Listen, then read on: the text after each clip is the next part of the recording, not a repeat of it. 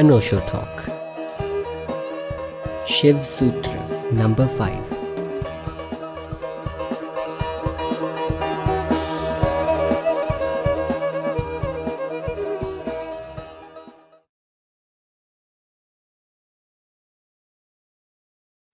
आत्मा चित्तं कलादीनां तत्त्वानाम् अविवेको माया मोहावरणात् सिद्धिः मोहजयात् अनंत आभोगात् सहज विद्या जयः जागृत द्वितीयकरः।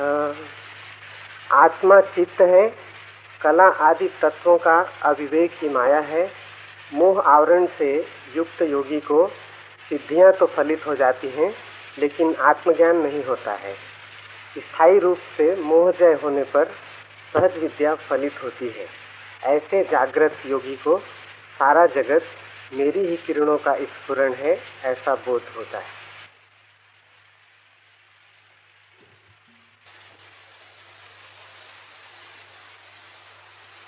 आत्मा चित्तम,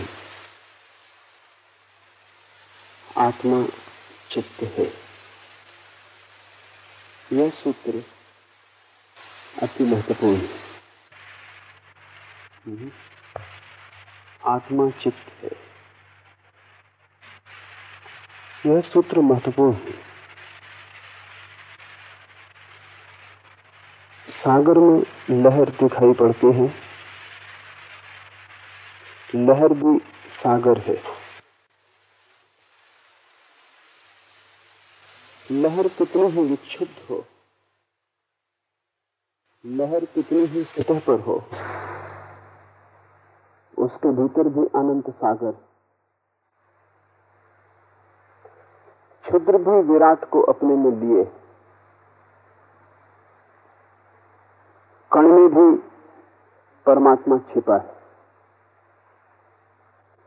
तुम कितने ही पागल हो गए हो, तुम्हारा मन कितना ही उद्विग्न हो, कितने ही रोग, कितनी ही व्याधियों ने तुम्हें घेरा हो, फिर भी तुम परमात्मा हो। इससे कोई भेद नहीं पड़ता कि तुम सोए हो, बेहोश हो। बेहोशी में भी परमात्मा ही तुम्हारे भीतर बेहोश है। सोए हुए भी परमात्मा ही तुम्हारे भीतर सो रहा है। इससे कोई अंतर नहीं पड़ता कि तुमने बहुत पाप किए, बहुत पापों का विचार किया है। वे विचार भी परमात्मा ही तुम्हारे भीतर कर रहा है। वे पाप भी परमात्मा के माध्यम से ही हुए। आत्मा चित्तम का अर्थ है कि तुम्हारा चित्त तुम्हारी आत्मा की ही एक परिणति है। ये बहुत महत्वपूर्ण है, समझ लें। अन्यथा तुम चित्त से लड़ना शुरू कर दोगे और जो भी चित्त से लड़ेगा वो हार जाएगा। विजय का मार्ग है चित्त को स्वीकार कर लेना कि वो भी परमात्मा का है। संघर्ष नहीं, व्यर्थ की, द्वंद्व की, द्वैत की स्थिति नहीं। लहर भी सागर है। इस प्रतीति के साथ ही मन की विकृतियां क्षीण होनी शुरू हो जाती। जिस दिन भी तुम समझ पाओगे कि क्षुद्र में विराट छिपा है, क्षुद्र की क्षुद्रता खोनी शुरू हो जाएगी। उसकी सीमा तुम्हारी मानी हुई है। छोटे से कण की भी कोई सीमा नहीं, वो भी असीम का ही भाग। सीमा तुम्हारी आंखों के कारण दिखाई पड़ती। जैसे ही तुम देख पाओगे कि सीमा में भी असीम छिपा है, सीमा खो जाएगी। ये जीवन की गहनतम प्रतीति है कि जिस दिन भी व्यक्ति अपने चित्त में भी परमात्मा को देखने लगता है, अपनी बुराई में भी उसी को देखता है, अपने भटकन में भी उसके ही चरण चिन्हों को पाता है, उसी दिन से भटकन बंद हो जाती। भटकन का अर्थ है कि तुमने अपने को परमात्मा से अलग माना है। उस अलगपन में ही तुम्हारा सारा पाप है, तुम्हारी सारी विकृति है। तुमने अपने को भिन्न माना है, वही तुम्हारा अहंकार है। और ये बड़े आश्चर्य की बात है कि अहंकार के संबंध में पापी और पुण्यात्मा में रत्ती भर भी भेद नहीं होता। पापी भी अहंकार से भरा होता है उतने ही जितना जिसे हम पुण्यात्मा कहते हैं वो अहंकार से भरा होता है। उनके कृत्य होंगे अलग, लेकिन उनकी प्रतीति एक ही। दोनों ही अपने को भिन्न मान रहे हैं। एक अपने को बुरा मान रहा है, एक अपने को भला मान रहा है, लेकिन दोनों अपने को भिन्न मान रहे हैं। और जब तक तुम भिन्न मानोगे तब तक तुम भिन्न बने रहोगे। भिन्न तुम हो नहीं, तुम्हारी मान्यता ने ही तुम्हें संकीर्ण किया है, तुम्हारी धारणा ने ही तुम्हें बांधा है। तुम अपने ही ख्याल में, अपने ही ख्याल के कारागृह में कैद हो। अन्यथा चारों तरफ खुला आकाश और कहीं कोई दीवार नहीं। किसी ने तुम्हें रोका नहीं, किसी ने कोई बाधा खड़ी नहीं की। तुम्हारी अस्मिता कैसे गल जाए। आत्मा चित्तम, इसका अर्थ है कि तुम नहीं हो, तुम परमात्मा हो। तुम बड़े विराट से जुड़े हो, तुम छोटी लहर नहीं, पूरे सागर हो। इस विराट की प्रतीति से तुम्हारा अहंकार खो जाएगा, और जहां अहंकार नहीं वहां पाप का कोई उपाय नहीं। एक ही पाप है कि मैं पृथक हूं। और ये पृथकता का भाव जिसे हम साधु कहते हैं उसमें भी बना रहता। मैंने सुना है एक हठयोगी मरा, स्वर्ग पहुंचा,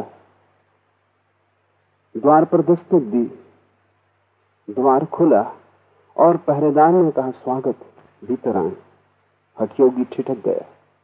उसने कहा अगर ऐसा स्वर्ग में सभी का स्वागत हो रहा है, क्योंकि न तुमने पूछा पता ठिकाना, न तुमने पूछा कृत्य, न तुमने पूछा कौन हो, क्या किया, पुण्य की पाप, कुछ भी पूछा नहीं, और सीधा अगर इस तरह स्वागत है ऐरे गहरे नत्थु खैरों का, तो ये स्वर्ग मेरे लिए नहीं।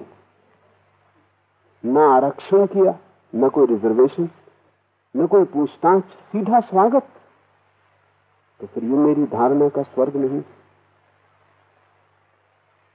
ये अहंकार पुण्य से भरा है, पाप से नहीं।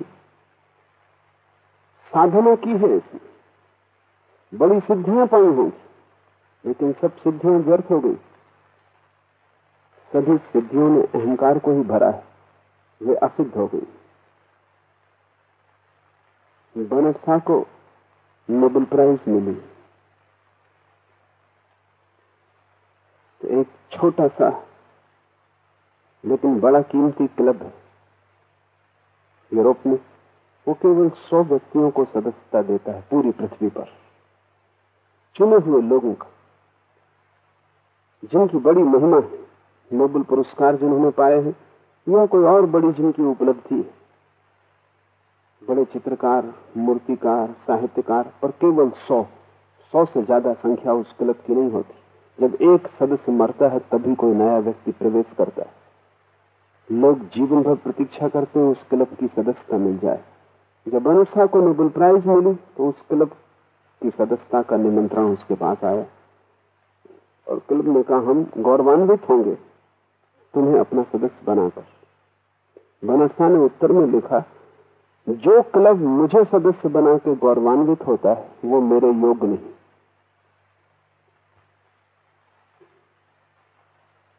वो मुझसे कुछ नीचा है। मैं उस क्लब का सदस्य बनना चाहूंगा जो मुझे सदस्य बनाने को राजी न हो। अहंकार हमेशा दुर्गम को खोजता है, कठिन को खोजता है, और जीवन बिल्कुल सरल है, इसलिए अहंकार जीवन से वंचित रह जाता है। और परमात्मा से सरल कुछ भी नहीं, इसलिए अहंकार उस द्वार पर जाता ही नहीं। वो द्वार खुला ही हुआ है, वहां स्वागत है ही, बिना पूछे कि तुम कौन हो। अगर परमात्मा के द्वार पर भी पूछा जाता हो कि तुम कौन हो, तब होगा स्वागत, तो वो द्वार सांसारिक हो गए। तुम उस द्वार पर ही खड़े हो। अगर तुमने पीठ की है तो अपने ही कारण, द्वार ने तुम्हें तिरस्कार नहीं किया है। तुम अगर आंख बंद किए हो और द्वार तुम्हें नहीं दिखता तो अपने ही कारण, अन्यथा द्वार सदा खुला है और निमंत्रण सदा तुम्हारे लिए, स्वागत सदा वहां लिखा है। आत्मा चित्तम, इसका अर्थ है कि तुम अपने को पृथक मत मानना, कितने ही बुरे तुम हो। इसका यह अर्थ नहीं है कि तुम अपनी बुराई किए चले जाना। इसका यह अर्थ नहीं है कि तुम बुरे बने रहना, तुम बने ही न रह सकोगे। मनुष्यविद कहते हैं कि व्यक्ति वैसा ही हो जाता है जैसा वो स्वयं को मानता है। मान्यता ही धीरे धीरे जीवन बन जाती।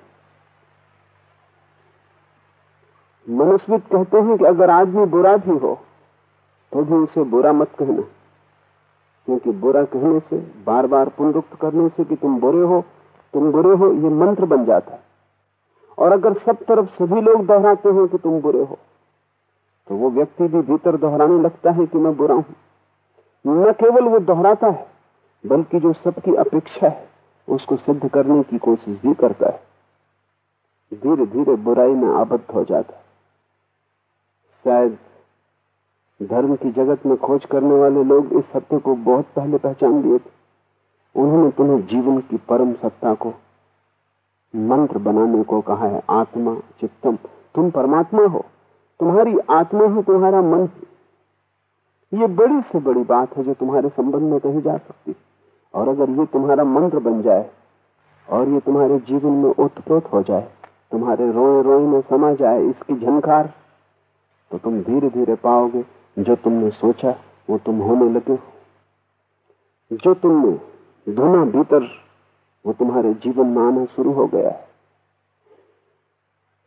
धर्म की शुरुआत तुम नहीं हो, परमात्मा है, इस सूत्र से होती है।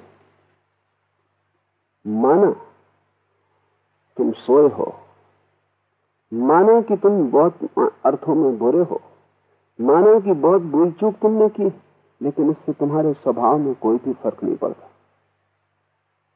निर्मलता तुम्हारा स्वभाव है।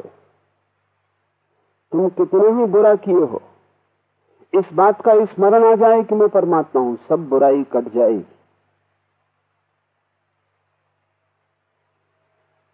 तुम्हें एक एक बुराई को अलग अलग काटना हो तो तुम वो भी कर सकते हो, तब जन्मों जन्मों तक बुराई ना कटेगी, क्योंकि अनंत है बुराई। और एक एक बुराई को जो काटने चलेगा वो कभी भी काट ना पाएगा, क्योंकि जब तुम एक बुराई काटते हो तब तुम 10 बुराइयां पैदा भी कर रहे हो। एक बुराई काटते हो, 99 बुराई तो तुम्हारे भीतर मौजूद है। वो तुम्हारी एक भलाई को भी रंग देंगी, उसे भी बुरा कर देंगी। इसलिए तुम पुण्य भी करते हो तो वो भी पाप जैसा हो जाता है। तुम अमृत भी छूते हो तो जहर हो जाता है, क्योंकि से सब बुराइयां उस पर टूट पड़ती हैं। तुम मंदिर भी बनाओ तो भी उससे विनम्रता नहीं आती, उससे अहंकार भरता है। और अहंकार के बड़े सूक्ष्म रास्ते, व्यर्थ से भी अहंकार भरता है। मुल्ला नसरुद्दीन के पास एक कुत्ता था। न उस कुत्ते की कोई नस्ल का ठिकाना था, न कोई ढंढोल, देखने में बस शक्ल कमजोर, हर समय डरा हुआ, भयभीत, पैर झुके हुए, शरीर दुर्बल, लेकिन नसरुद्दीन उसकी भी तारीफ आंका करता था। मैंने उससे पूछा, कुछ इस कुत्ते के संबंध में बताओ भी। नसरुद्दीन ने कहा, नाम उसने रखा था उसका अडोल्फ हिटलर। नसरुद्दीन ने कहा, हिटलर की नस्ल का भला कोई ठीक ठीक पता ना हो, लेकिन बड़ा कीमती जानवर है, और एक अजनबी कदम नहीं रख सकता घर के आसपास बिना हमें खबर हुए। हिटलर फौरन खबर देता। मैंने पूछा, क्या करता है तुम्हारा हिटलर, क्योंकि उसे देख के संदेह होता था कि वो कुछ कर सकेगा। भौंकता है, चिल्लाता है, चीखता है, काटता है, क्या करता है? नसरुद्दीन ने कहा, ये नहीं, जब भी कोई अजनबी आता है हिटलर फौरन हमारे बिस्तर के नीचे आके छिप जाता। ऐसा कभी नहीं होता कि अजनबी आ जाए और हमें पता ना हो, मगर उसका भी गुण गौरव। तुम्हारा अहंकार मुल्ला नसरुद्दीन के हिटलर जैसा है, न तो नस्ल का कोई पता। तुम्हें पता है तुम्हारा अहंकार कहां से पैदा हुआ? जो है ही नहीं वो पैदा कैसे होगा? वो भ्रांति, उसकी नस्ल का कोई पता नहीं हो सकता। तुम तो परमात्मा से पैदा हुए, तुम्हारा अहंकार कहां से पैदा हुआ? तो तुमने ही निर्मित कर लिया है। और कभी तुमने अपने अहंकार को गौर से देखा कि भला नाम तुम अडोल्फ हिटलर रख लिए हो? सभी सोचते हैं, लेकिन उसके पैर बिल्कुल झुके, दीनहीन। बड़े से बड़ा अहंकार भी दीनहीन होता है। क्यों? क्योंकि बड़े से बड़ा अहंकार भी नपुंसक होता है। उसमें कोई ऊर्जा तो होती नहीं, ऊर्जा तो आत्मा की है। ऊर्जा का स्रोत अलग है, इसलिए अहंकार को 24 घंटे संभालना पड़ता है। वो अपने पैर पर खड़ा भी नहीं रह सकता, उसे और पैर हमें उधार देने पड़ते।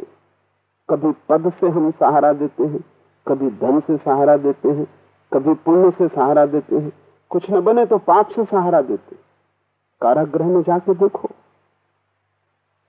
वहां लोग अपने पापों की झूठी चर्चा करते हैं जो उन्होंने कभी किए ही नहीं।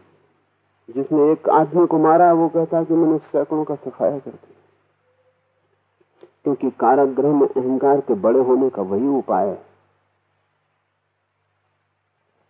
छोटे मोटे कैदी, छोटे मोटे आदमी, वहां बड़े कैदी जिन्होंने काफी उपद्रव किए, जिन पर एक आध धारा में मुकदमा चला है, उनकी कोई कीमत?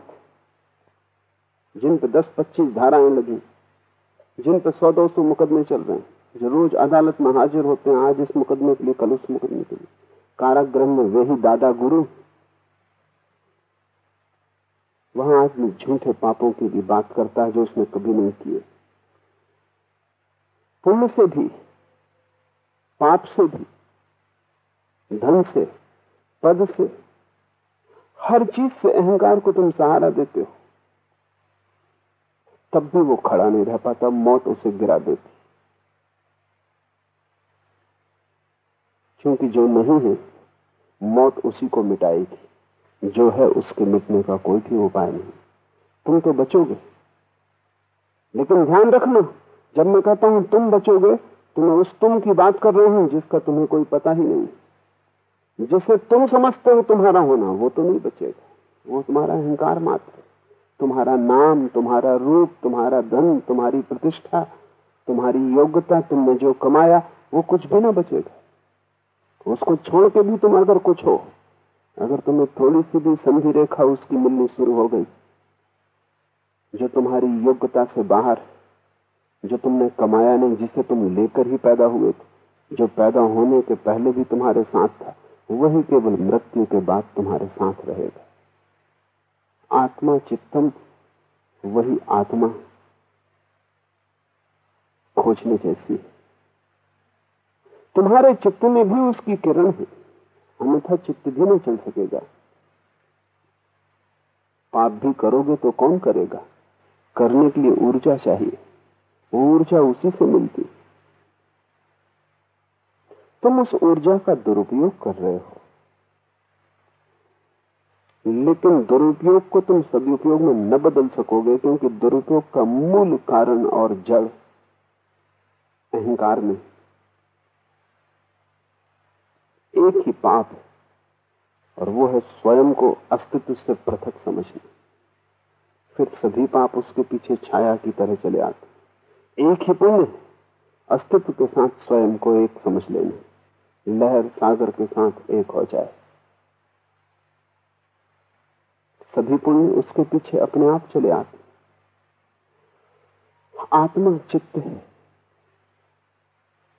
कला आदि तत्वों का अविवेक ही माया है। फिर माया क्या है?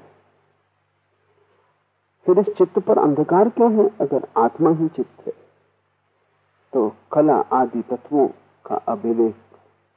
तुम्हें पता नहीं है कि कौन तुम्हारे भीतर करता है, कौन है असली कलाकार भीतर तुम्हारे, कौन है मौलिक तत्व, उसका तुम्हें पता नहीं। और जिसे तुम समझ रहे हो कि ये कर रहा है, वो है ही नहीं। ना कुछ को पकड़ के तुम जी रहे हो, इसीलिए परेशान हो। पूरी जिंदगी दौड़ धूप के भी परेशानी नहीं मिटती, सिर्फ बढ़ती।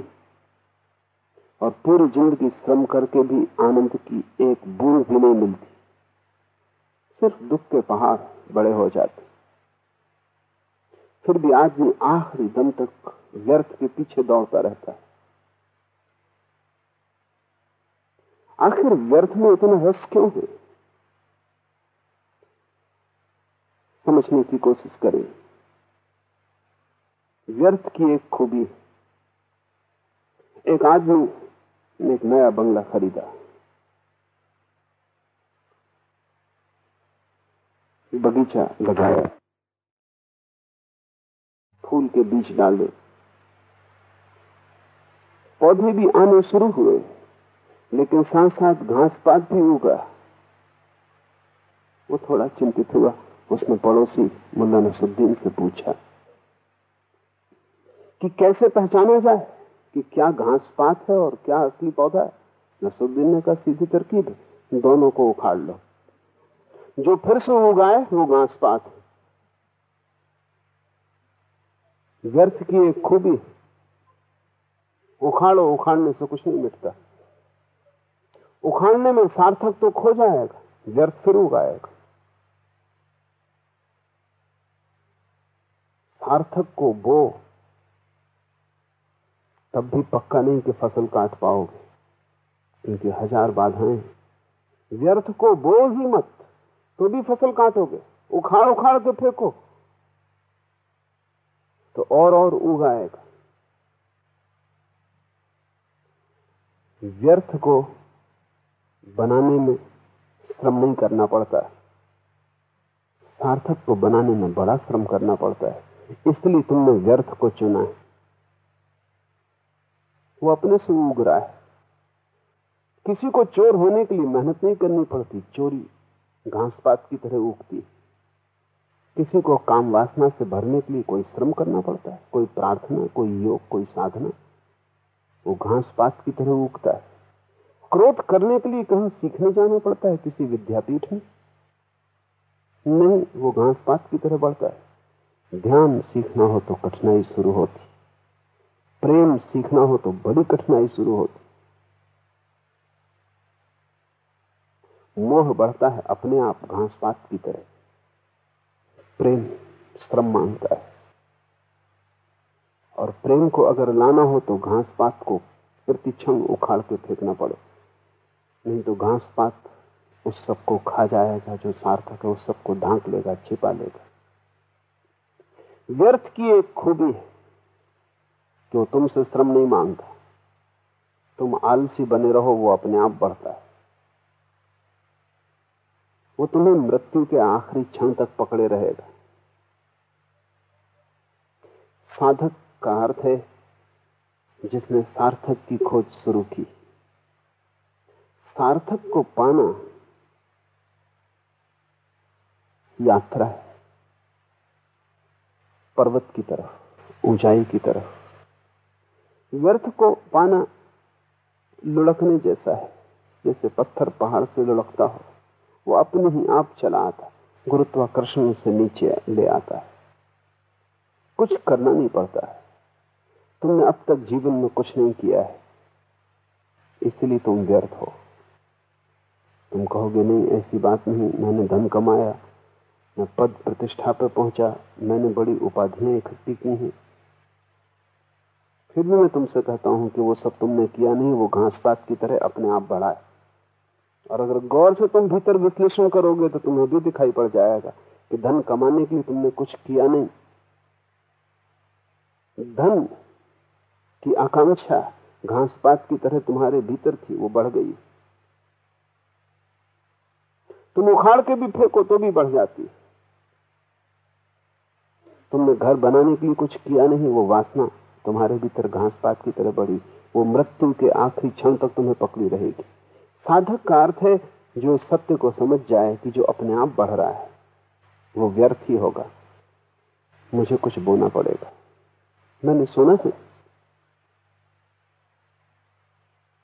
कि एक महिला एक मनोवैज्ञानिक के पास गई और उसने कहा कि अब सहायता की जरूरत है। वो बहुत दिन टाला, लेकिन अब मुझे कहना ही पड़ेगा, मेरी सहायता करें। मनोवैज्ञानिक ने पूछा क्या है समस्या? उसने कहा समस्या मेरी नहीं, मेरे पति की। समस्या यह है कि जैसा प्रेम प्रथम में उन्होंने दिखाया था, अब वो धीरे धीरे खो गया, और जैसी प्रगाढ़ वासना उनमें पहले थी वो धीरे धीरे क्षीण हो गई। पहले वो बाढ़ की तरह थे, अब वो एक सूखी नदी की तरह हुए जा रहे हैं। मनोवैज्ञानिक भीतर से तो हंसना चाहा, लेकिन बाहर उसने गंभीरता रखी, व्यवसायिक की गंभीरता। और उसने पूछा लेकिन आपकी उम्र क्या है? उस महिला ने कहा बस केवल 72 वर्ष। और तुम्हारे पति की उम्र? उसने कहा बस केवल 86 वर्ष। सभी लोग ऐसा सोचते हैं कि बस केवल 80-90, केवल मृत्यु के खिलाफ लगाए हुए। कि अभी कोई उम्र है, अभी तो जैसी शुरुआत है।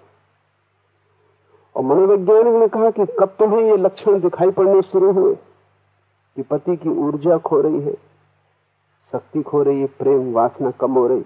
पत्नी ने कहा कल रात और आज सुबह फिर।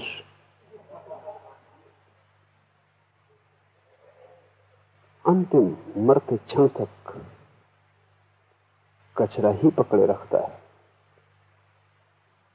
क्योंकि उसके लिए कुछ करने की जरूरत नहीं, वो अपने से उग रहा है। मेरे पास लोग आते हैं, वो कहते हैं ध्यान करते हैं, छूट जाता है, 2 दिन चलता है फिर बंद हो जाता है। ऐसा वासना के साथ नहीं होता, ऐसा क्रोध के साथ नहीं होता। तुम कभी भूल के भी नहीं छोड़ पाते, उसे तुम पकड़े ही रहते हो। मामला क्या है? ध्यान कर के छूट जाता है, 2 दिन करते हैं फिर भूल जाते हैं, फिर 4-6 महीने में याद आती। प्रार्थना कर के छूट जाती, और क्रोध और लोभ और काम और मोह। एक तथ्य को समझने की कोशिश करो, क्योंकि ध्यान तुम्हें करना पड़ता है, इसलिए छूट जाता है। वो बीज हैं जो बोने पड़ते हैं, उन्हें संभालना पड़ेगा, और ये सब कचरा अपने आप उगता है। जो भी अपने आप चल रहा है उसे व्यर्थ समझना है, और जब तक तुम उसी में जीते रहोगे तब तक तुम्हें कुछ भी न मिलेगा। तब मौत के समय तुम पाओगे तुम खाली हाथ आए और खाली हाथ जा रहे हो। और ये अविवेक ही माया है, ये मूर्छा, ये भेद न कर पाना कि क्या सार्थक है क्या व्यर्थ। शंकर ने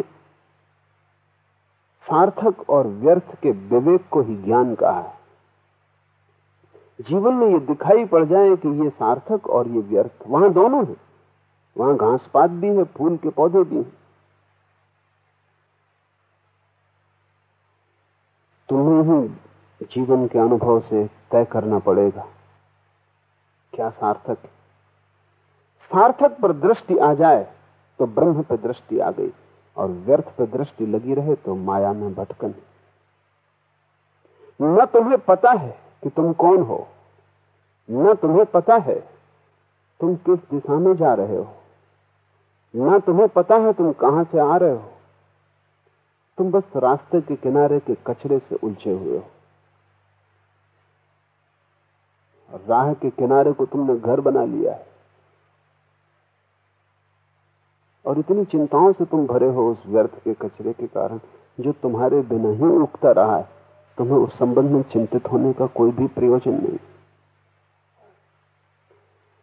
अविवेक माया है। अविवेक का अर्थ है भेद ना कर पाना, डिस्क्रिमिनेशन का अभाव। ये तय न कर पाना कि क्या हीरा है और क्या पत्थर है। जीवन के जौहरी बनना होगा। जीवन के जौहरी बनने से ही विवेक पैदा होता है। तुम्हारे पास जीवन है और तुम खोजो, और इसको मैं खोज की कसौटी कहता हूं कि जो अपने आप चल रहा है उसे तुम व्यर्थ जानना, और जो तुम्हारे चलने से भी नहीं चलता है उसे तुम सार्थक जानना। ये कसौटी है। और जिस दिन तुम्हारे जीवन में वो चलने लगे जिसे तुम चलाना चाहते थे और जिसका चलना मुश्किल था, उस दिन समझना कि फूल आएंगे। और जिस दिन उसका उगना बंद हो जाए जो अपने आप उगता था, समझना माया समाप्त हुई।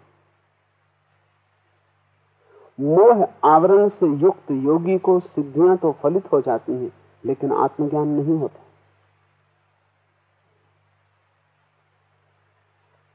और ये व्यर्थ इतना महत्वपूर्ण हो गया है जीवन में कि जब तुम सार्थक को भी साधने जाते हो तब भी सार्थक नहीं सधता, व्यर्थ ही सधता है। लोग ध्यान करने आते हैं तो भी उनकी आकांक्षा को समझने की कोशिश करो तो बड़ी हैरानी होती। ध्यान से भी वो व्यर्थ को ही मांगते हैं। मेरे पास वो आते हैं, वो कहते हैं ध्यान करना चाहता हूं क्योंकि शारीरिक बीमारियां हैं। क्या आप आश्वासन देते हैं कि ध्यान करने से वो दूर हो जाएंगे? अच्छा होता वो चिकित्सक के पास गए होते। अच्छा होता कि उन्होंने आदमी खोजा होता जो शरीर की चिकित्सा करता है।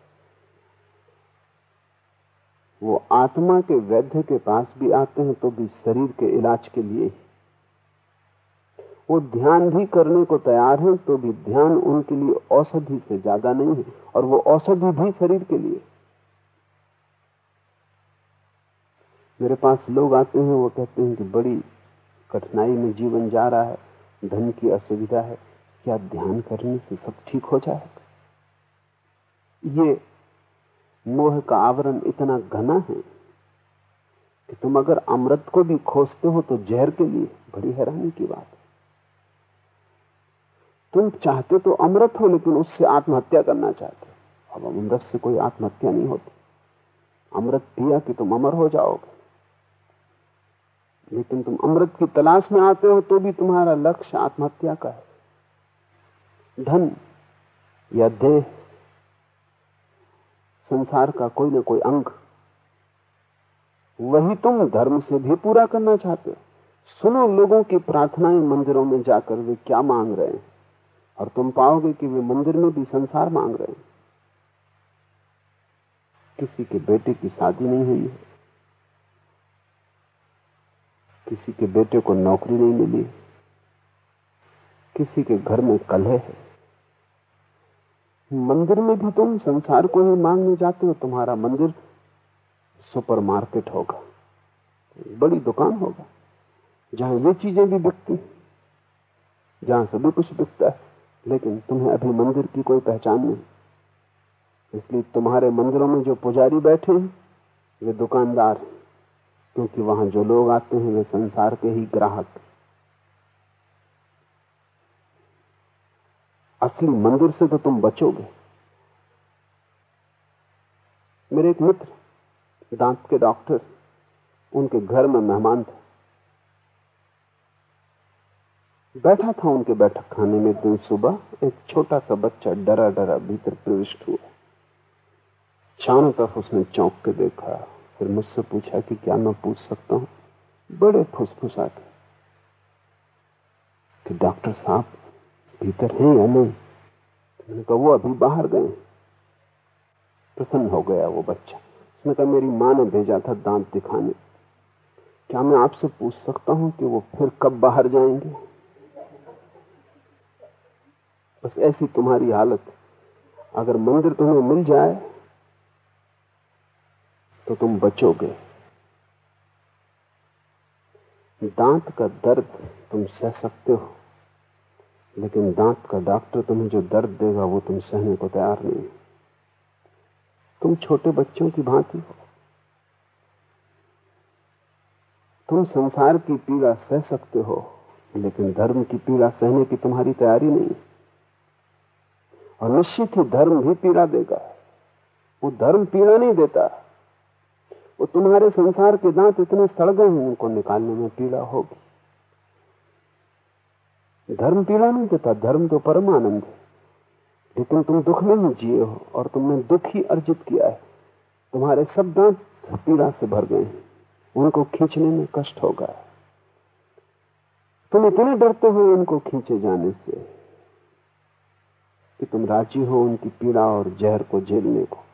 उससे तुम विषाक्त हुए जा रहे हो, तुम्हारा सारा जीवन गलित हुआ जा रहा है। लेकिन तुम इस दुख से परिचित हो।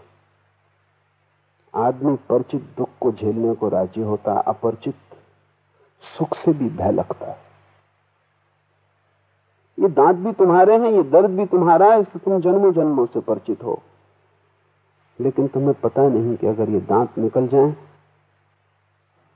ये पीड़ा खो जाए, तो तुम्हारे जीवन में पहली दफा आनंद का द्वार खुलेगा। तुम मंदिर भी जाते तो तुम पूछते हो पुजारी से, परमात्मा फिर कब बाहर होंगे, तब मैं आऊं। तुम जाते भी हो, तुम जाना भी नहीं चाहते हो। तुम कैसी चाल अपने साथ खेलते हो, इसका हिसाब लगाना बहुत मुश्किल है।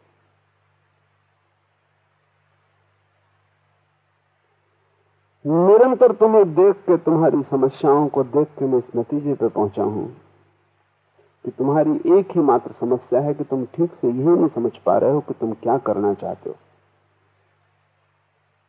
ध्यान करना चाहते हो, ये भी पक्का नहीं। फिर ध्यान नहीं होता तो तुम परेशान होते हो। लेकिन जो करने का तुम्हारा पक्का ही नहीं है, वो तुम पूरे पूरे भाव से करोगे नहीं, आधे आधे भाव से करोगे। और आधे आधे भाव से जीवन में कुछ भी नहीं होता। व्यर्थ तो बिना भाव के भी चलता है, उसमें तुम्हें कुछ भी लगाने की जरूरत नहीं, उसकी अपनी ही गति है। लेकिन सार्थक में जीवन को डालना पड़ता है, दांव पर लगाना होता है। ये सूत्र कहता है, मोह आवरण से युक्त योगी को सिद्धियां तो फलित हो जाती है, लेकिन आत्मज्ञान नहीं होता। मोह का आवरण इतना घना है कि अगर तुम धर्म की तरफ भी जाते हो तो तुम चमत्कार खोजते हो। वहां भी अगर बुद्ध खड़े हो तुम न पहचान सकोगे, तुम सत्य साईं बाबा को पहचानोगे। अगर बुद्ध और सत्य साईं बाबा दोनों खड़े हो तो तुम सत्य साईं बाबा के पास जाओगे, बुद्ध के पास नहीं। क्योंकि बुद्ध ऐसी मूर्खता न करेंगे कि तुम्हें ताबीज दें, हाथ से राख गिराएं। बुद्ध कोई मदारी नहीं है, लेकिन तुम मदारियों की तलाश में हो। तुम चमत्कार से प्रभावित होते हो क्योंकि तुम्हारी गहरी आकांक्षा, वासना परमात्मा की नहीं, तुम्हारी गहरी वासना संसार की। जहां तुम चमत्कार देखते हो वहां लगता है कि यहां कोई गुरु है, यहां आशा बंधती है कि वासना पूरी होगी। जो गुरु हाथ से ताबीज निकाल सकता है, वो चाहे तो कोहनूर भी निकाल सकता है। बस गुरु के चरणों में सेवा में लग जाने की जरूरत है। आज नहीं कल कोहनूर भी निकलेगा। क्या फर्क पड़ता है, गुरु को ताबीज निकाला, कोहनूर भी निकल सकता है। कोहनूर की तुम्हारी आकांक्षा है। कोहनूर के लिए छोटे छोटे लोग ही नहीं, बड़े से बड़े लोग भी चोर होने को तैयार है।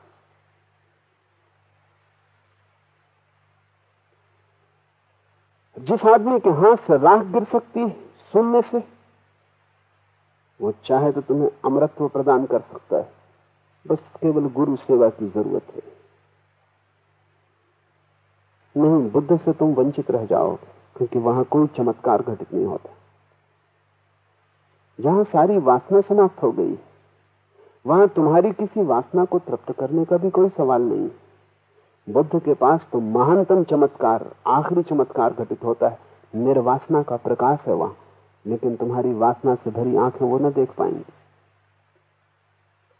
बुद्ध को तुम तभी देख पाओगे, तभी समझ पाओगे, उनके चरणों में तुम तभी झुक पाओगे जब सच में ही संसार की व्यर्थता तुम्हें दिखाई पड़ गई हो, मोह का आवरण टूट गया हो। मोह एक नशा है।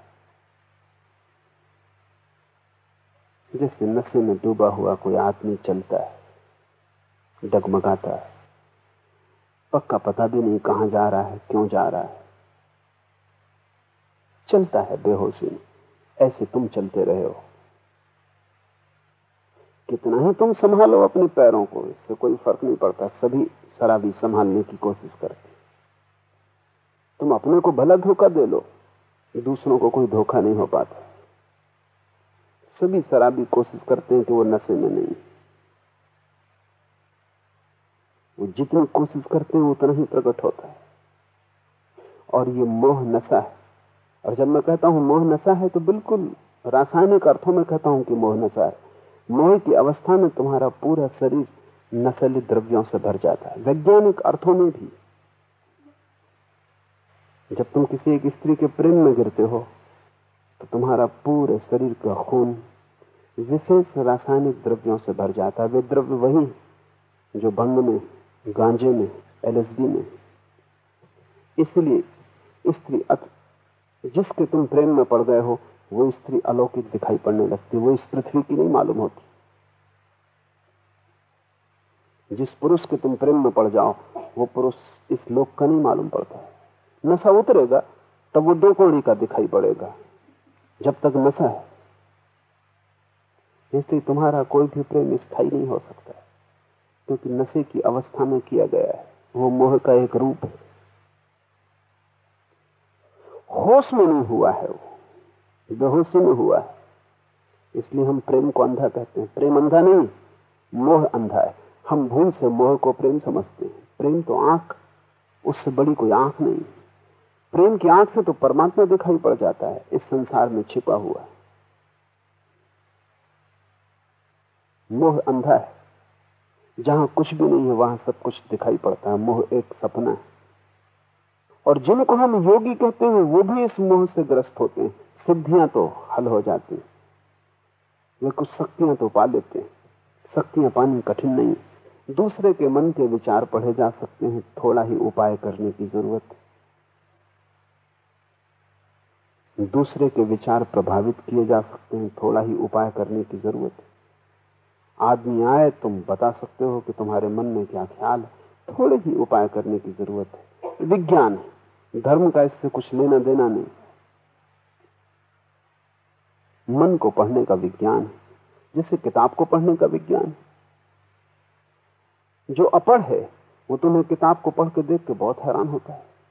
क्या चमत्कार हो रहा है, जहां कुछ भी नहीं दिखाई पड़ता उसे, काले धब्बे हैं, वहां से तुम ऐसा आनंद ले रहे हो, कविता का, उपनिषद का, वेद का, मंत्र मुग्ध हो रहे हो। अपढ़ देख के हैरान होता है। मुल्ला नसरुद्दीन के गांव में वो अकेला ही पढ़ा लिखा आदमी था। और जब अकेला ही कोई पढ़ा लिखा आदमी हो, तो पक्का नहीं कि वो पढ़ा लिखा है भी कि नहीं, क्योंकि कौन पता लगाए। गांव में जिसको भी चिट्ठी वगैरह लिखवानी होती, वो नसरुद्दीन के पास आता, वो चिट्ठी लिख देता था। एक दिन एक बुढ़िया आई, उसने कहा कि चिट्ठी लिख दो नसरुद्दीन। नसरुद्दीन ने कहा अभी न लिख सकूंगा, मेरे पैर में बहुत दर्द। बुढ़िया ने कहा हद हो गई, पैर के दर्द से चिट्ठी लिखने का संबंध क्या? नसरुद्दीन ने कहा उस विस्तार में मत जाओ, लेकिन मैं कहता हूं कि पैर में दर्द है, मैं चिट्ठी ना लिखूंगा। बुढ़िया भी जिद्दी थी, उसने कहा मैं बिना जाने जाऊंगी नहीं, क्योंकि मैं बेपढ़ी लिखी हूं। लेकिन ये मैंने कभी सुना नहीं कि पैर के दर्द से चिट्ठी लिखने का क्या संबंध। नसरुद्दीन ने कहा तू नहीं मानती तो मैं बता दूं। फिर पढ़ने दूसरे गांव तक कौन जाएगा? वो मुझे को जाना पड़ता है। मेरी लिखी चिट्ठी मैं ही पढ़ सकता हूं।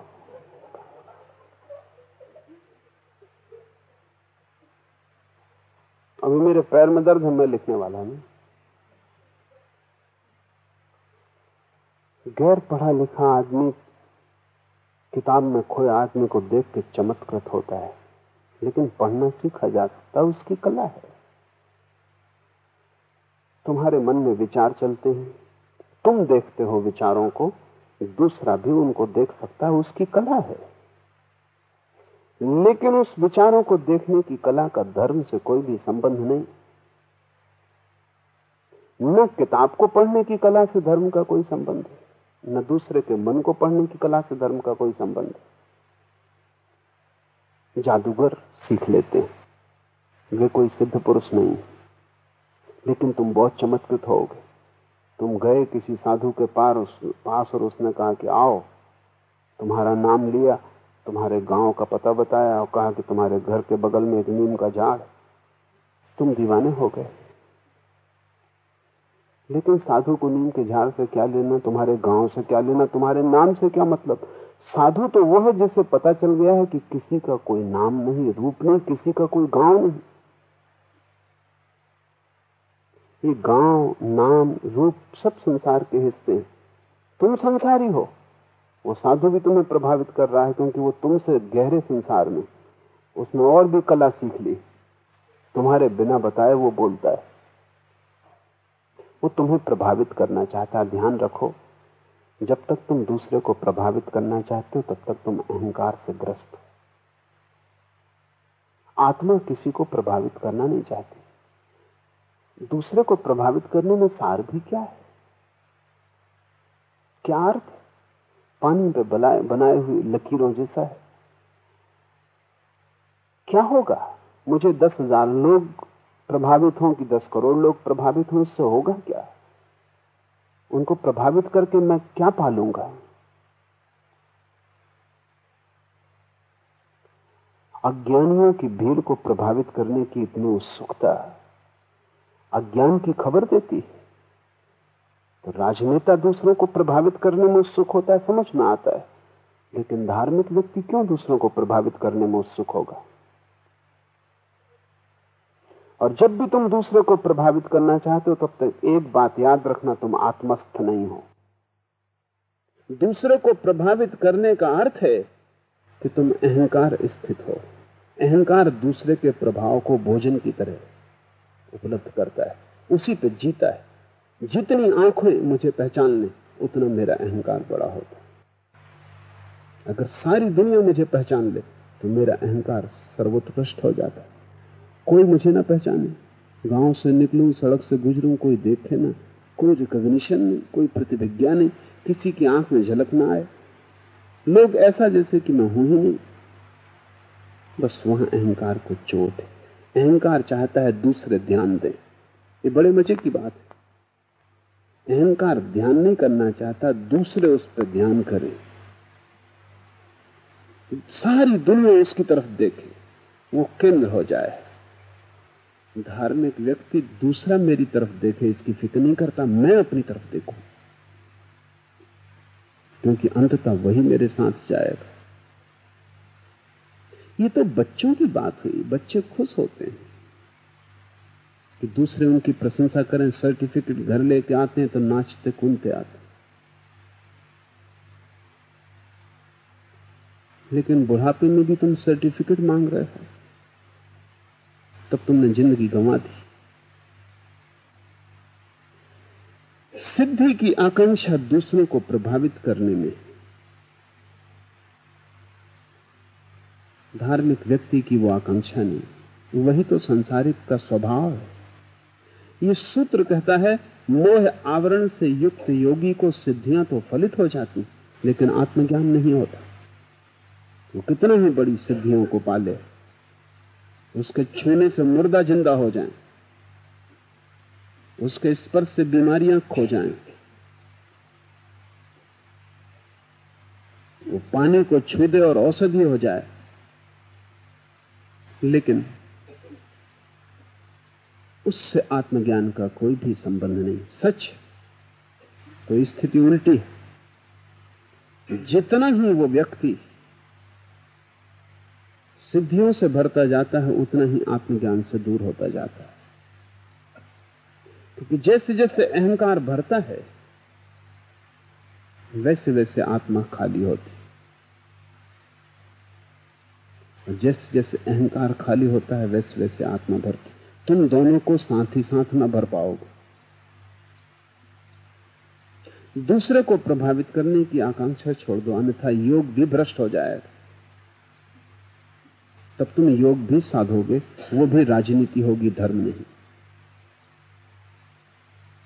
और राजनीति एक जाल है, फिर इन के इन प्रकार आदमी दूसरे को प्रभावित करना चाहता है, फिर सीधे और गलत रास्ते से भी प्रभावित करना चाहता है। लेकिन प्रभावित तुम करना है इसलिए चाहते हो कि तुम दूसरे का शोषण करना चाहते हो। मैंने सुना है चुनाव हो रहे थे और एक संध्या 3 आदमी हवालात में बंद किए गए। अंधेरा था, तीनों ने अंधेरे में एक दूसरे को परिचय दिया। पहले व्यक्ति ने कहा, मैं हूं सरदार संत सिंह, मैं सरदार सिरफोल सिंह के लिए काम कर रहा था। दूसरे ने कहा, गजब हो गए, मैं हूं सरदार शैतान सिंह, मैं सरदार सिरफोल सिंह के विरोध में काम कर रहा था। तीसरे ने कहा, वाह है गुरु जी की फतेह, वाह है गुरु जी का खालसा, हद हो गई, मैं खुद सरदार सिरफोल सिंह। नेता, अनुयायी, पक्ष के विपक्ष के सभी कारागृहों के योग्य, वही उनकी ठीक जगह जहां उन्हें होना चाहिए। क्योंकि पाप की शुरुआत वहां से होती है जहां मैं दूसरे व्यक्ति को प्रभावित करने चलता हूं। क्योंकि अहंकार न शुभ जानता न अशुभ, अहंकार सिर्फ अपने को भरना जानता है। कैसे अपने को भरता है, ये बात गौण है। अहंकार की एक ही आकांक्षा है कि मैं अपने को भरूं और परिपुष्ट हो जाऊं। और चूंकि अहंकार एक सूनापन है, सब उपाय करके भी भर नहीं पाता, खाली ही रह जाता है।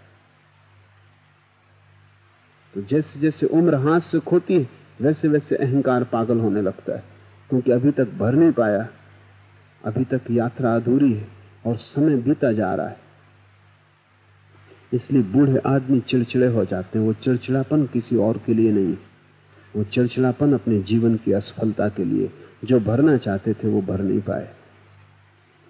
और बूढ़े आदमी का चिड़चिड़ाहट और घनी हो जाती, क्योंकि उसे लगता है कि जैसे जैसे वो बूढ़ा हुआ है वैसे वैसे लोगों ने ध्यान देना बंद कर दिया है, बल्कि लोग प्रतीक्षा कर रहे हैं कि वो कब समाप्त हो जाए। मुल्ला नसरुद्दीन 100 साल का हो गया। मैंने उससे पूछा कि क्या तुम कुछ कारण बता सकते हो नसरुद्दीन, कि परमात्मा ने तुम्हें इतनी लंबी उम्र क्यों दी? उसने बिना कुछ झिझक के कहा, संबंधियों के धैर्य की परीक्षा के लिए। सभी बूढ़े संबंधियों के धैर्य की परीक्षा कर रहे हैं। 24 घंटे देख रहे हैं कि ध्यान उनकी तरफ से हटता जा रहा है। मौत तो उन्हें बाद में मिटाएगी, लोग उनकी पीठ उन्हें पहले ही मिटा देती, उससे चिड़चिड़ापन पैदा होता है। तुम सोच भी नहीं सकते कि निक्सन का चिड़चिड़ापन अभी कैसा होगा। सब पीठ हो गई, जिनके चेहरे थे, जो अपने थे वो पराये हो गए, जो मित्र थे वो शत्रु हो गए, जिन्होंने सहारे दिए थे उन्होंने सहारे छीन लिए, सब ध्यान हट गया। निक्सन अस्वस्थ है, बेचैन है, परेशान है। जो भी आदमी जाता है निक्सन के पास, उससे वो पहली बात नहीं पूछते कि मैंने जो किया वो ठीक किया, लोग मेरे संबंध में क्या कह रहे हैं। अभी आदमी शिखर पर था, अभी आदमी खाई में पड़ा है। ये शिखर और खाई किस बात की थी? ये आदमी तो वही जो कल था, पत्थर था, वही आदमी अभी भी है। सिर्फ अहंकार शिखर पे था, अब खाई में। आत्मा तो जहां की तहां। काश इस आदमी को उसकी याद आ जाए जिसका न कोई शिखर होता, न कोई खाई होती, न कोई हार होती, न जीत होती। जिसको लोग देखें तो ठीक, न देखें तो ठीक, जिसमें कोई फर्क नहीं पड़ता, जो एक रस। उस एक रास्ता का अनुभव तुम्हें तभी होगा जब तुम लोगों का ध्यान मांगना बंद कर दो, ये भिखमंगापन बंद करो। सिद्धियों से क्या होगा? लोग तुम्हें चमत्कारी कहेंगे, लाखों की भीड़ इकट्ठी होगी, लेकिन लाखों मूढ़ों को इकट्ठा करके क्या सिद्ध होता है कि तुम इन लाखों मूढ़ों के ध्यान के केंद्र हो? तुम महामूढ़ हो।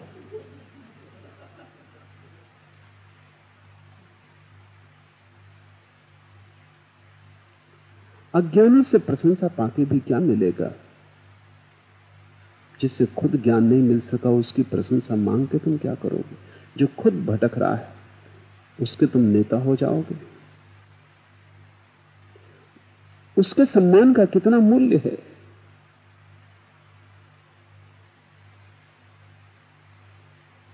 सुना है मैंने, सूफी फकीर हुआ फरीद, वो जब बोलता था तो कभी लोग ताली बजाते तो वो रोने लगता।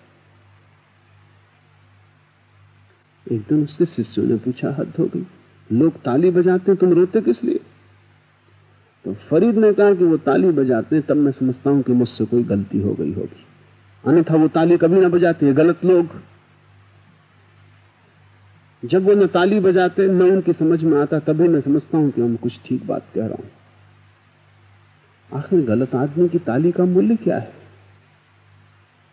तुम किसके सामने अपने को सिद्ध सिद्ध करना चाह रहे हो? अगर तुम इस संसार के सामने अपने को सिद्ध सिद्ध करना चाह रहे हो तो तुम ना समझो की प्रशंसा के लिए आतुर हो, तुम अभी ना समझो। और अगर तुम सोचते हो कि परमात्मा के सामने तुम अपने को सिद्ध करना चाह रहे हो कि मैं सिद्ध हूं, तो तुम और महान ना समझो, क्योंकि उसके सामने तो विनम्रता चाहिए, वहां तो अहंकार काम ना करेगा। वहां तो तुम मिट के जाओगे तो ही स्वीकार पाओगे। वहां तुम अकड़ लेके गए तो तुम्हारी अकड़ ही बाधा हो जाएगी। इसलिए तथाकथित सिद्ध परमात्मा तक नहीं पहुंच पाते, परम सिद्धियां उनकी हो जाती, लेकिन असली सिद्धि चूक जाती। वो असली सिद्धि है आत्मज्ञान। क्यों आत्मज्ञान चूक जाता है?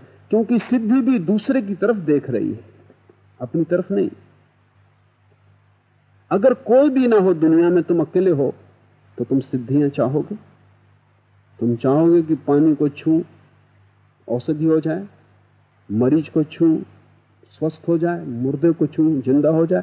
कोई भी ना हो पृथ्वी पर, तुम अकेले हो, तो तुम ये सिद्धियां चाहोगे? तुम कहोगे क्या करेंगे, देखने वाले ही ना रहे। देखने वाले के लिए सिद्धियां हैं, दूसरे पर तुम्हारा ध्यान है, तब तक तुम्हारा अपने पर ध्यान नहीं आ सकता। और आत्मज्ञान तो उसे फलित होता है जो दूसरे की तरफ से आंखें अपनी तरफ मोड़ लेता है। स्थायी रूप से मोह जय होने पर सहज विद्या फलित होती है। स्थायी रूप से मोह जय होने पर सहज विद्या फलित होती है। मोह को जय करना है। मोह का क्या अर्थ? मोह का अर्थ है दूसरे के बिना मैं न जी सकूंगा, दूसरा मेरा केंद्र है। तुमने बच्चों की कहानियां पढ़ी होंगी, जिनमें कोई राजा होता है और जिसके प्राण किसी पक्षी में, तोते में, मैना में बंद होते। तुम उस राजा को मारो, न मार पाओगे। गोली आर पार निकल जाएगी, राजा जिंदा रहेगा। तीर छिद जाएगा हृदय में, राजा मरेगा नहीं। जहर पिला दो, कोई असर न होगा, राजा जीवित रहेगा। तुम्हें पता लगाना पड़ेगा उस तोते का, मैना का, जिसमें उसके प्राण बंद। उसे तुम मरोड़ दो, उसकी गर्दन तोड़ दो, इधर राजा मर जाएगा। ये बच्चों की कहानियां बड़ी अर्थपूर्ण, बूढ़ों के भी समझने योग्य। मोह का अर्थ है तुम अपने में नहीं जीते, किसी और चीज में जीते। समझो किसी का मोह तिजोरी में, तुम उसकी गर्दन मरोड़ दो, वो ना मरेगा। तुम तिजोरी लूट लो, वो मर गए। उनके प्राण तिजोरी में थे, उनका बैंक बैलेंस खो जाए, वो मर गए। उन्हें तुम मारो, वो मरने वाले नहीं। जहर पिलाओ, वो जिंदा रहेंगे।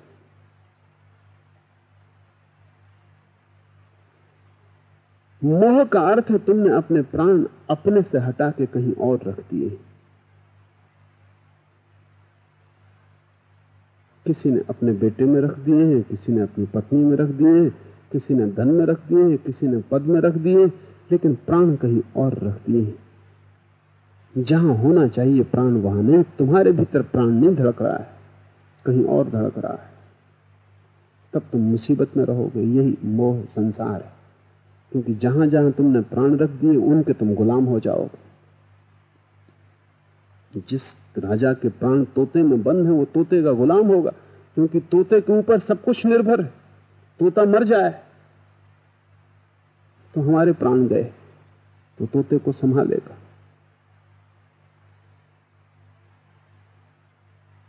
मैंने सुना है एक सम्राट एक बार एक ज्योतिषी पर बहुत नाराज हो गया, क्योंकि ज्योतिषी ने उसके प्रधानमंत्री की भविष्यवाणी की और कहा कि यह कल मर जाएगा। और कल प्रधानमंत्री मर भी गया। राजा बहुत चिंतित हुआ और उसे यह शक भी पकड़ा कि यह भी हो सकता है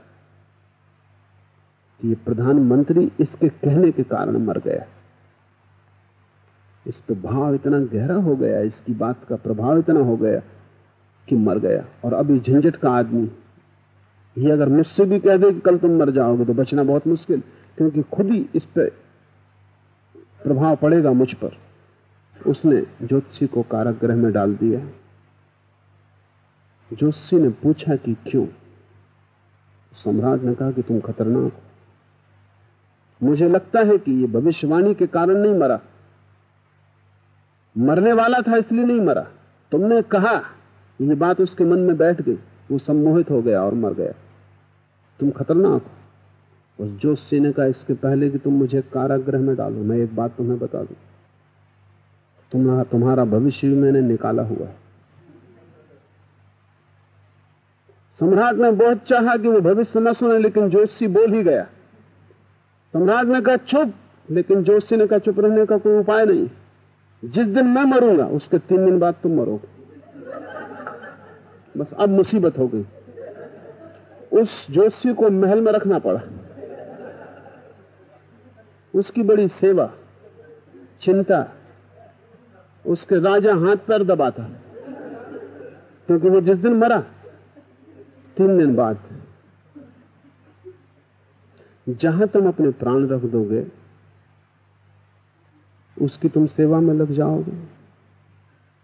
लोगों को देखो तिजोरी के पास कैसे जाते, बिल्कुल हाथ जोड़े जैसे मंदिर के पास जाते। तिजोरी पर लाभ शुभ, श्री गणेशाय नमः। तिजोरी भगवान,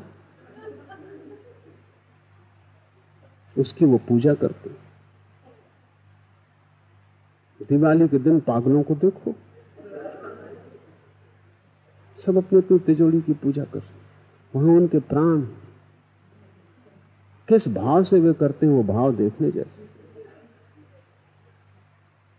दुकानदार हर साल अपने खाता बही शुरू करता है तो स्वस्तिक बनाता है, लाभ शुभ लिखता है, श्री गणेशाय नमः लिखता है।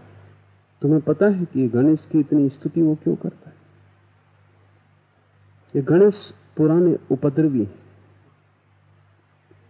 पुरानी कथा है कि गणेश विघ्न के देवता हैं। दिखते भी ढंग से कि उपद्रवी होना चाहिए। एक तो खोपड़ी अपनी नहीं, जिसके पास अपनी खोपड़ी नहीं वो आदमी पागल है।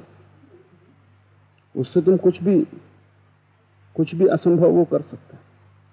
ढंग ढोल उनका देख, संदिग्ध है। चूहे पर सवार, तो चूहा तर्क कतरनी की तरह काटता है। तर्क कभी भी भरोसे योग्य नहीं। तर्क जहां भी जाएगा वहां विघ्न उपस्थित करेगा। जिसके जीवन में तर्क घुस जाएगा उसके जीवन में उपद्रव आ जाएंगे, अराजकता आ जाएगी, सब शांति खो जाएगी। तो गणेश पुराने देवता हैं विघ्न के। जहां भी कहीं कुछ शुभ हो रहा हो वो मौजूद हो जाते थे। तो लोग उनसे डरने लगे। डरने के कारण पहले उनको हाथ जोड़ लेते हैं कि आप कृपा करके आप कृपा रखना, बाकी हम सब संभाल लेंगे। और धीरे धीरे हालत ऐसी हो गई कि जो देवता विघ्न का था, लोग उसको मंगल का देवता मानने लगे। पर वो भूल गए कहानी। वो उनका हाथ जोड़ना ठीक ही कि यहां मत आना, इस तरफ कृपा दृष्टि रखना।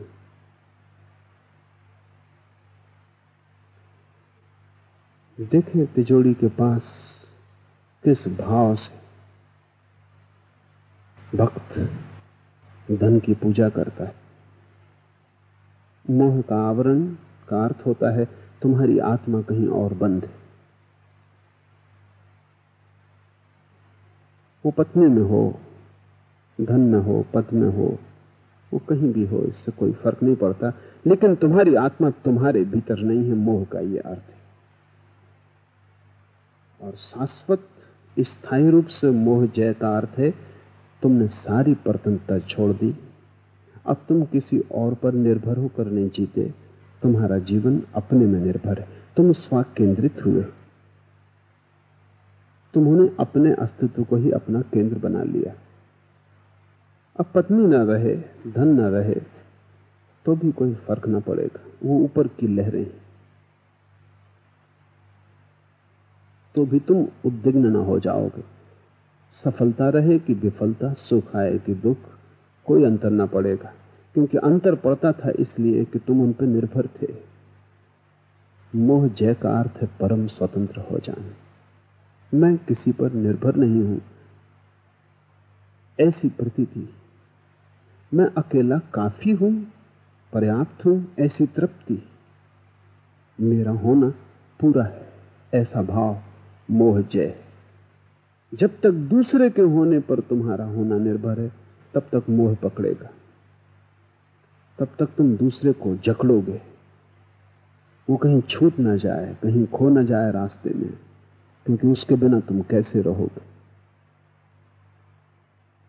मुल्ला नसरुद्दीन की पत्नी मरी तो औपचारिक रूप से रो रहा था, लेकिन मुल्ला नसरुद्दीन का एक मित्र था, वो बहुत ही ज्यादा शोरगुल मचाकर रो रहा था, छाती पीट रहा, आंसू बहा रहा। मुल्ला नसरुद्दीन से भी ना रहा गया। उसने कहा कि मेरे भाई मत इतना शोरगुल कर, मैं फिर शादी करूंगा, तू इतना ज्यादा दुखी मत हो। वो मित्र जो थे मुल्ला नसरुद्दीन की पत्नी के प्रेमी थे। मुल्ला नसरुद्दीन के प्राण वहां न थे, लेकिन उनके प्राण वहां थे। उसने ठीक ही कहा कि तू इतना शोरगुल मत कर, मैं फिर शादी करूंगा। कौन सी चीज तुम्हें रुलाती है, वही तुम्हारा मोह है। कौन सी चीज के खो जाने से तुम अभाव अनुभव करते हो, वही तुम्हारा मोह है। सोचना कौन सी चीज खो जाए तो तुम एकदम दिनहीन हो जाओगे, वही तुम्हारे मोह का बिंदु है। और इसके पहले कि वो खोए, तुम उस पर अपनी पकड़ छोड़ना, क्योंकि वो खोएगी। इस संसार में कोई भी चीज स्थिर नहीं, न मित्रता, न प्रेम, कोई भी चीज स्थिर नहीं। यहां सब बदलता हुआ है। संसार का स्वभाव प्रतिक्षण परिवर्तन, एक बहाव है, नदी की तरह बह रहा है। यहां कुछ भी ठहरा हुआ नहीं। तुम लाख उपाय करो तो भी कुछ ठहरा हुआ नहीं हो सकता। तुम्हारे उपाय के कारण ही तुम परेशान हो। जो सदा चल रहा है उसको तुम ठहराना चाहते हो, जो बह रहा है तुम उसे रोकना चाहते हो, जमाना चाहते हो, वो जमने वाला नहीं, वो उसका स्वभाव नहीं। परिवर्तन संसार है, और वहां तुम चाहते हो कुछ स्थायी सहारा मिल जाए, वो नहीं मिलता। इसलिए तुम प्रतिपल दुखी हो, हर क्षण तुम्हारे सहारे खो जाते। एक बात खोजने की चेष्टा करना कि कौन सी चीजें हैं जो खो जाएं तो तुम दुखी होगे। इसके पहले कि वे खो, तुम अपनी पकड़ हटाना शुरू कर देना। ये मोह जय का उपाय है। पीड़ा होगी, लेकिन ये पीड़ा झेलने जैसी ये तपश्चर्या है। कुछ छोड़ के भाग जाने की जरूरत नहीं। तुम अपनी पत्नी को छोड़ के हिमालय भाग जाना, तुम जहां हो वहीं रहना, लेकिन पत्नी पर निर्भरता को धीरे धीरे काटते जाना। कोई जरूरत नहीं कि पत्नी को इससे दुख दो, पत्नी को पता भी नहीं चलेगा, कोई कारण भी नहीं पता चलाने का किसी को। जिसने कहा है तुम्हारा बायां हाथ क्या करता है, दाएं को पता न चले, तो ही तुम ठीक ठीक साधक हो। क्योंकि दूसरे को पता चलाने की इच्छा भी अहंकार की इच्छा है। तुम पता चलाना चाहते हो दूसरे को कि देखो पत्नी को छोड़ दिया, हिमालय जा रहे हैं, कितना महान कार्य कर लिया। कुछ भी महान कार्य नहीं। कोई भी पति से पूछो, सभी पति हिमालय जाना चाहते, नहीं जा पाते, ये दूसरी बात है। इसमें कुछ। मुल्ला नसरुद्दीन एक दिन पहुंचा गांव के पागलखाने और उसने द्वार खटखटाया। सुपरिंटेंडेंट ने दरवाजा खोला और कहा, क्या मामला है? उसने कहा कि क्या कोई आदमी पागलखाने से भाग गया? सुपरिंटेंडेंट ने कहा, तुम्हें इससे क्या मतलब? क्या तुमने किसी को भागते देखा? उसने कहा कि नहीं, मेरी पत्नी को लेकर कोई आदमी भाग गया है। तो मैंने सोचा जरूर कोई पागलखाने से छूट गया, क्योंकि हम खुद ही छूटना चाह रहे थे, वो अपने हाथ से आ फंसा।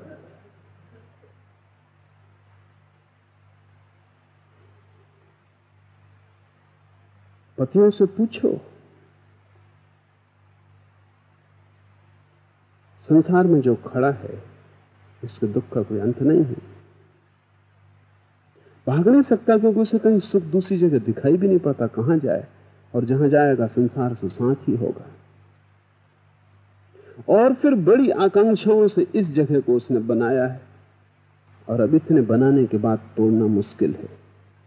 पूरी जिंदगी व्यर्थ होती है। मोह की खोज करना, जिन चीजों के बिना तुम न रह सको उनके बिना धीरे धीरे रहने की भीतरी चेष्टा करना, और एक ऐसी स्थिति बना लेना कि अगर वे सब भी खो जाएं तो भी तुम्हारे भीतर कोई कंपन न होगा, तो मोह जय हुई। और ये हो सकता है, ये हुआ है, एक को हुआ है, सभी को हो सकता है। सूत्र कहता है, सेवका, स्थायी रूप से मोह जय होने पर सहज विद्या फलित होती, और जिस दिन भी मोह जय हो जाती उसी दिन तुम पाते हो कि उस विद्या का तुम्हें अनुभव होने लगा, वो ज्ञान स्फुरने लगा जो सहज है, जो किसी से सीखा नहीं जाता। वही आत्मज्ञान है। आत्मज्ञान दूसरे से सीखने की कोई सुविधा नहीं, वो भीतर स्फुरित होता है, जैसे वृक्षों में फूल लगते हैं, जैसे झरने बहते हैं। ऐसा तुम्हारे भीतर जो बह रहा है, सदा कलकलनाद कर रहा है, वो तुम्हारा ही है, सहज, उसे किसी से लेना नहीं। कोई गुरु उसे नहीं दे सकता, सभी गुरु उस तरफ इशारा करते हैं। जब तुम पाओगे तब तुम पाओगे ये भीतर ही छिपा था, ये अपनी ही संपदा है। इसलिए सहज विद्या, दो तरह की विद्याएं हैं। संसार की विद्या सीखनी दूसरे से सीखनी पड़ेगी, वो सहज नहीं है। कितना ही बुद्धिमान आदमी हो, संसार की विद्या दूसरे से सीखनी पड़ेगी। और कितना ही मूढ़ आदमी हो तो भी आत्मविद्या दूसरे से नहीं सीखनी पड़ेगी, वो तुम्हारे भीतर है। बाधा मोह की है, मोह कट जाता है, बादल छट जाते हैं, सूर्य निकल आता है। ऐसे जागृत योगी को सारा जगत मेरी ही किरणों का परिस्फुरण है, ऐसा बोध होता है। और जिस दिन सहज विद्या का जन्म होता है, जागृति आती है, तो दिखाई पड़ता है कि सारा जगत मेरी ही किरणों का स्फुरण है। तब तुम केंद्र हो जाते हो। तुम बहुत चाहते थे कि सारे जगत के केंद्र हो जाओ, अहंकार के सहारे वो नहीं हो पाया, हर बार हारे, और अहंकार खोते ही तुम केंद्र हो जाते। तुम जिसे पाना चाहते हो वो तुम्हें मिल जाएगा, लेकिन तुम गलत दिशा में खोज रहे हो, तुम भ्रांत मार्ग पर चल रहे हो। तुम जो पाना चाहते हो वो मिल सकता है, लेकिन जिसके सहारे तुम पाना चाहते हो उसके सहारे नहीं मिल सकता। तुमने गलत साथी चुना है, तुमने वाहन गलत चुन लिया है। अहंकार से तुम कभी विश्व के केंद्र न बन पाओगे, और निरअहंकार व्यक्ति तत्क्षण विश्व का केंद्र बन जाता है। बुद्धत्व प्रकट होता है बोधि वृक्ष के नीचे, सारी दुनिया परिधि हो जाती है, सारा जगत परिधि हो जाता है, बुद्धत्व केंद्र हो जाता है। सारा जगत फिर मेरा ही फैलाव, फिर सभी किरणें मेरी, सारा जीवन मेरा है। लेकिन ये मेरा तभी फलित होता है जब मैं नहीं बचता, यही जटिलता है। जब तक मैं है तब तक तुम कितने ही बड़ा कर लो मेरे के फैलाव को, कितना ही बड़ा साम्राज्य बना लो, तुम धोखा दे रहे हो। काफी जल चुके हो, अनेक जन्मों में भटक चुके हो, फिर भी सजग नहीं। मैंने सुना, मुल्ला नसरुद्दीन एक दिन हवाई जहाज में सवार हुआ। अपनी कुर्सी पर बैठते उसने परिचारिका को बुलाया और कहा कि सुनो, तेल, पानी, हवा, पेट्रोल सब ठीक ठाक है ना? उस परिचारिका ने कहा कि तुम अपनी जगह शांति से बैठो, ये तुम्हारा काम नहीं, ये हमारी चिंता है। नसरुद्दीन ने कहा फिर बीच में उतर के धक्का देने के लिए मत कहना। मुझे किसी ने बताया तो मैंने नसरुद्दीन को पूछा कि ऐसी बात घटी? उसने कहा घटी। दूध का जला छाछ भी फूंक फूंक के पीता है, बस का चला हवाई जहाज में भी चिंता रखता है, लेकिन बीच में उतर के धक्का न देना पड़े। तुम बहुत बार जल चुके हो,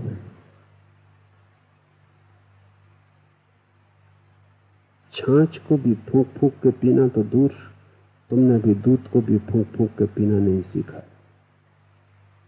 जीवन की बड़ी से बड़ी दुविधा यही है कि हम अनुभव से सीख नहीं पाते। लोग कहते हैं कि अनुभव से हम सीखते, दिखाई नहीं पड़ता। कोई अनुभव से सीखता हुआ दिखाई नहीं पड़ता। फिर तुम वही भूलें करते हो। नई भी करो तो भी कुछ कुशलता है, नई भी करो तो कुछ जीवन में गति हो, प्रौढ़ता है। वही भूलें बार बार करते हो, पुनरुक्ति करते हो। चित्त एक वर्तुल है, तुम उसी में घूमते रहते हो चाक की तरह, और वो चाक चलता है तुम्हारी मोह से। मोह को तोड़ो, चाक रुक जाएगा। चाक के रुकते ही तुम पाओगे तुम केंद्र हो। तुम्हें केंद्र बनने की जरूरत नहीं है, तुम हो। तुम्हें परमात्मा बनने की आवश्यकता नहीं है, तुम हो ही। इसलिए वो विद्या सहज है। ऐसे जागृत योगी को सारा जगत मेरी ही किरणों का स्फुरण है, ऐसा बोध होता है। और इस बोध का परम आनंद, इस बोध में परम अमृत। इस बोध के आते ही तुम्हारे जीवन से सारा अंधकार खो जाता, सारा दुख, सारी चिंता। तुम एक हर्षोन्माद से भर जाते, एक मस्ती, एक गीत का जन्म होता है तुम्हारे जीवन में। तुम्हारी श्वास श्वास पुलकित हो जाती, सुगंधित हो जाती किसी अज्ञात के स्रोत से। वो सहज विद्या है, कोई शास्त्र उसे सिखा नहीं सकता, कोई गुरु उसे सिखा नहीं सकता। लेकिन गुरु तुम्हें बाधाएं हटाने में सहयोगी हो सकता है। इस बात को ठीक से ख्याल में ले लेना। उस परम विद्या को सीखने का कोई उपाय नहीं, लेकिन उस परम विद्या के मार्ग में जो जो बाधाएं हैं उनको दूर करने का उपाय सीखना पड़ता है। ध्यान से वो परम संपदा नहीं मिलेगी, ध्यान से केवल दरवाजे की चाबी मिलेगी, ध्यान से केवल दरवाजा खुलेगा। वो परम संपदा तुम्हारे भीतर, तुम ही हो वह तत्वमसि, वह ब्रह्म तुम ही हो। सब उपाय बाधाएं हटाने के लिए, मार्ग के पत्थर हट जाएं। मंजिल तुम अपने साथ लिए चल रहे हो। सहज है ब्रह्म, कठिनाई है तुम्हारे मोह के कारण। कठिनाई ये नहीं कि ब्रह्म को मिलने में देर है, कठिनाई ये कि संसार को तुमने इतने जोर से पकड़ा है कि जितनी देर तुम छोड़ने में लगा दोगे उतनी ही देर उसके मिलने में हो जाएगी। इस क्षण छोड़ सकते हो, इसी क्षण उपलब्धि है। रुकना चाहो, जन्म जन्मों से तुम रुके हो, और भी जन्म जन्म रुक सकते हो। वैसे काफी हो गया, जरूरत से ज्यादा रुक लिए। अब और रुकना जरा भी अर्थपूर्ण नहीं। समय पक गया है और संसार के वृक्ष से तुम्हें गिर जाना चाहिए। और डरो मत कि वृक्ष से गिरेंगे तो खो जाएंगे। खो जाओगे, लेकिन तुम्हारा जो व्यर्थ है वही खोएगा। जो सार्थक है वो अनंत गुना होकर उपलब्ध हो जाता है। आज इतना ही।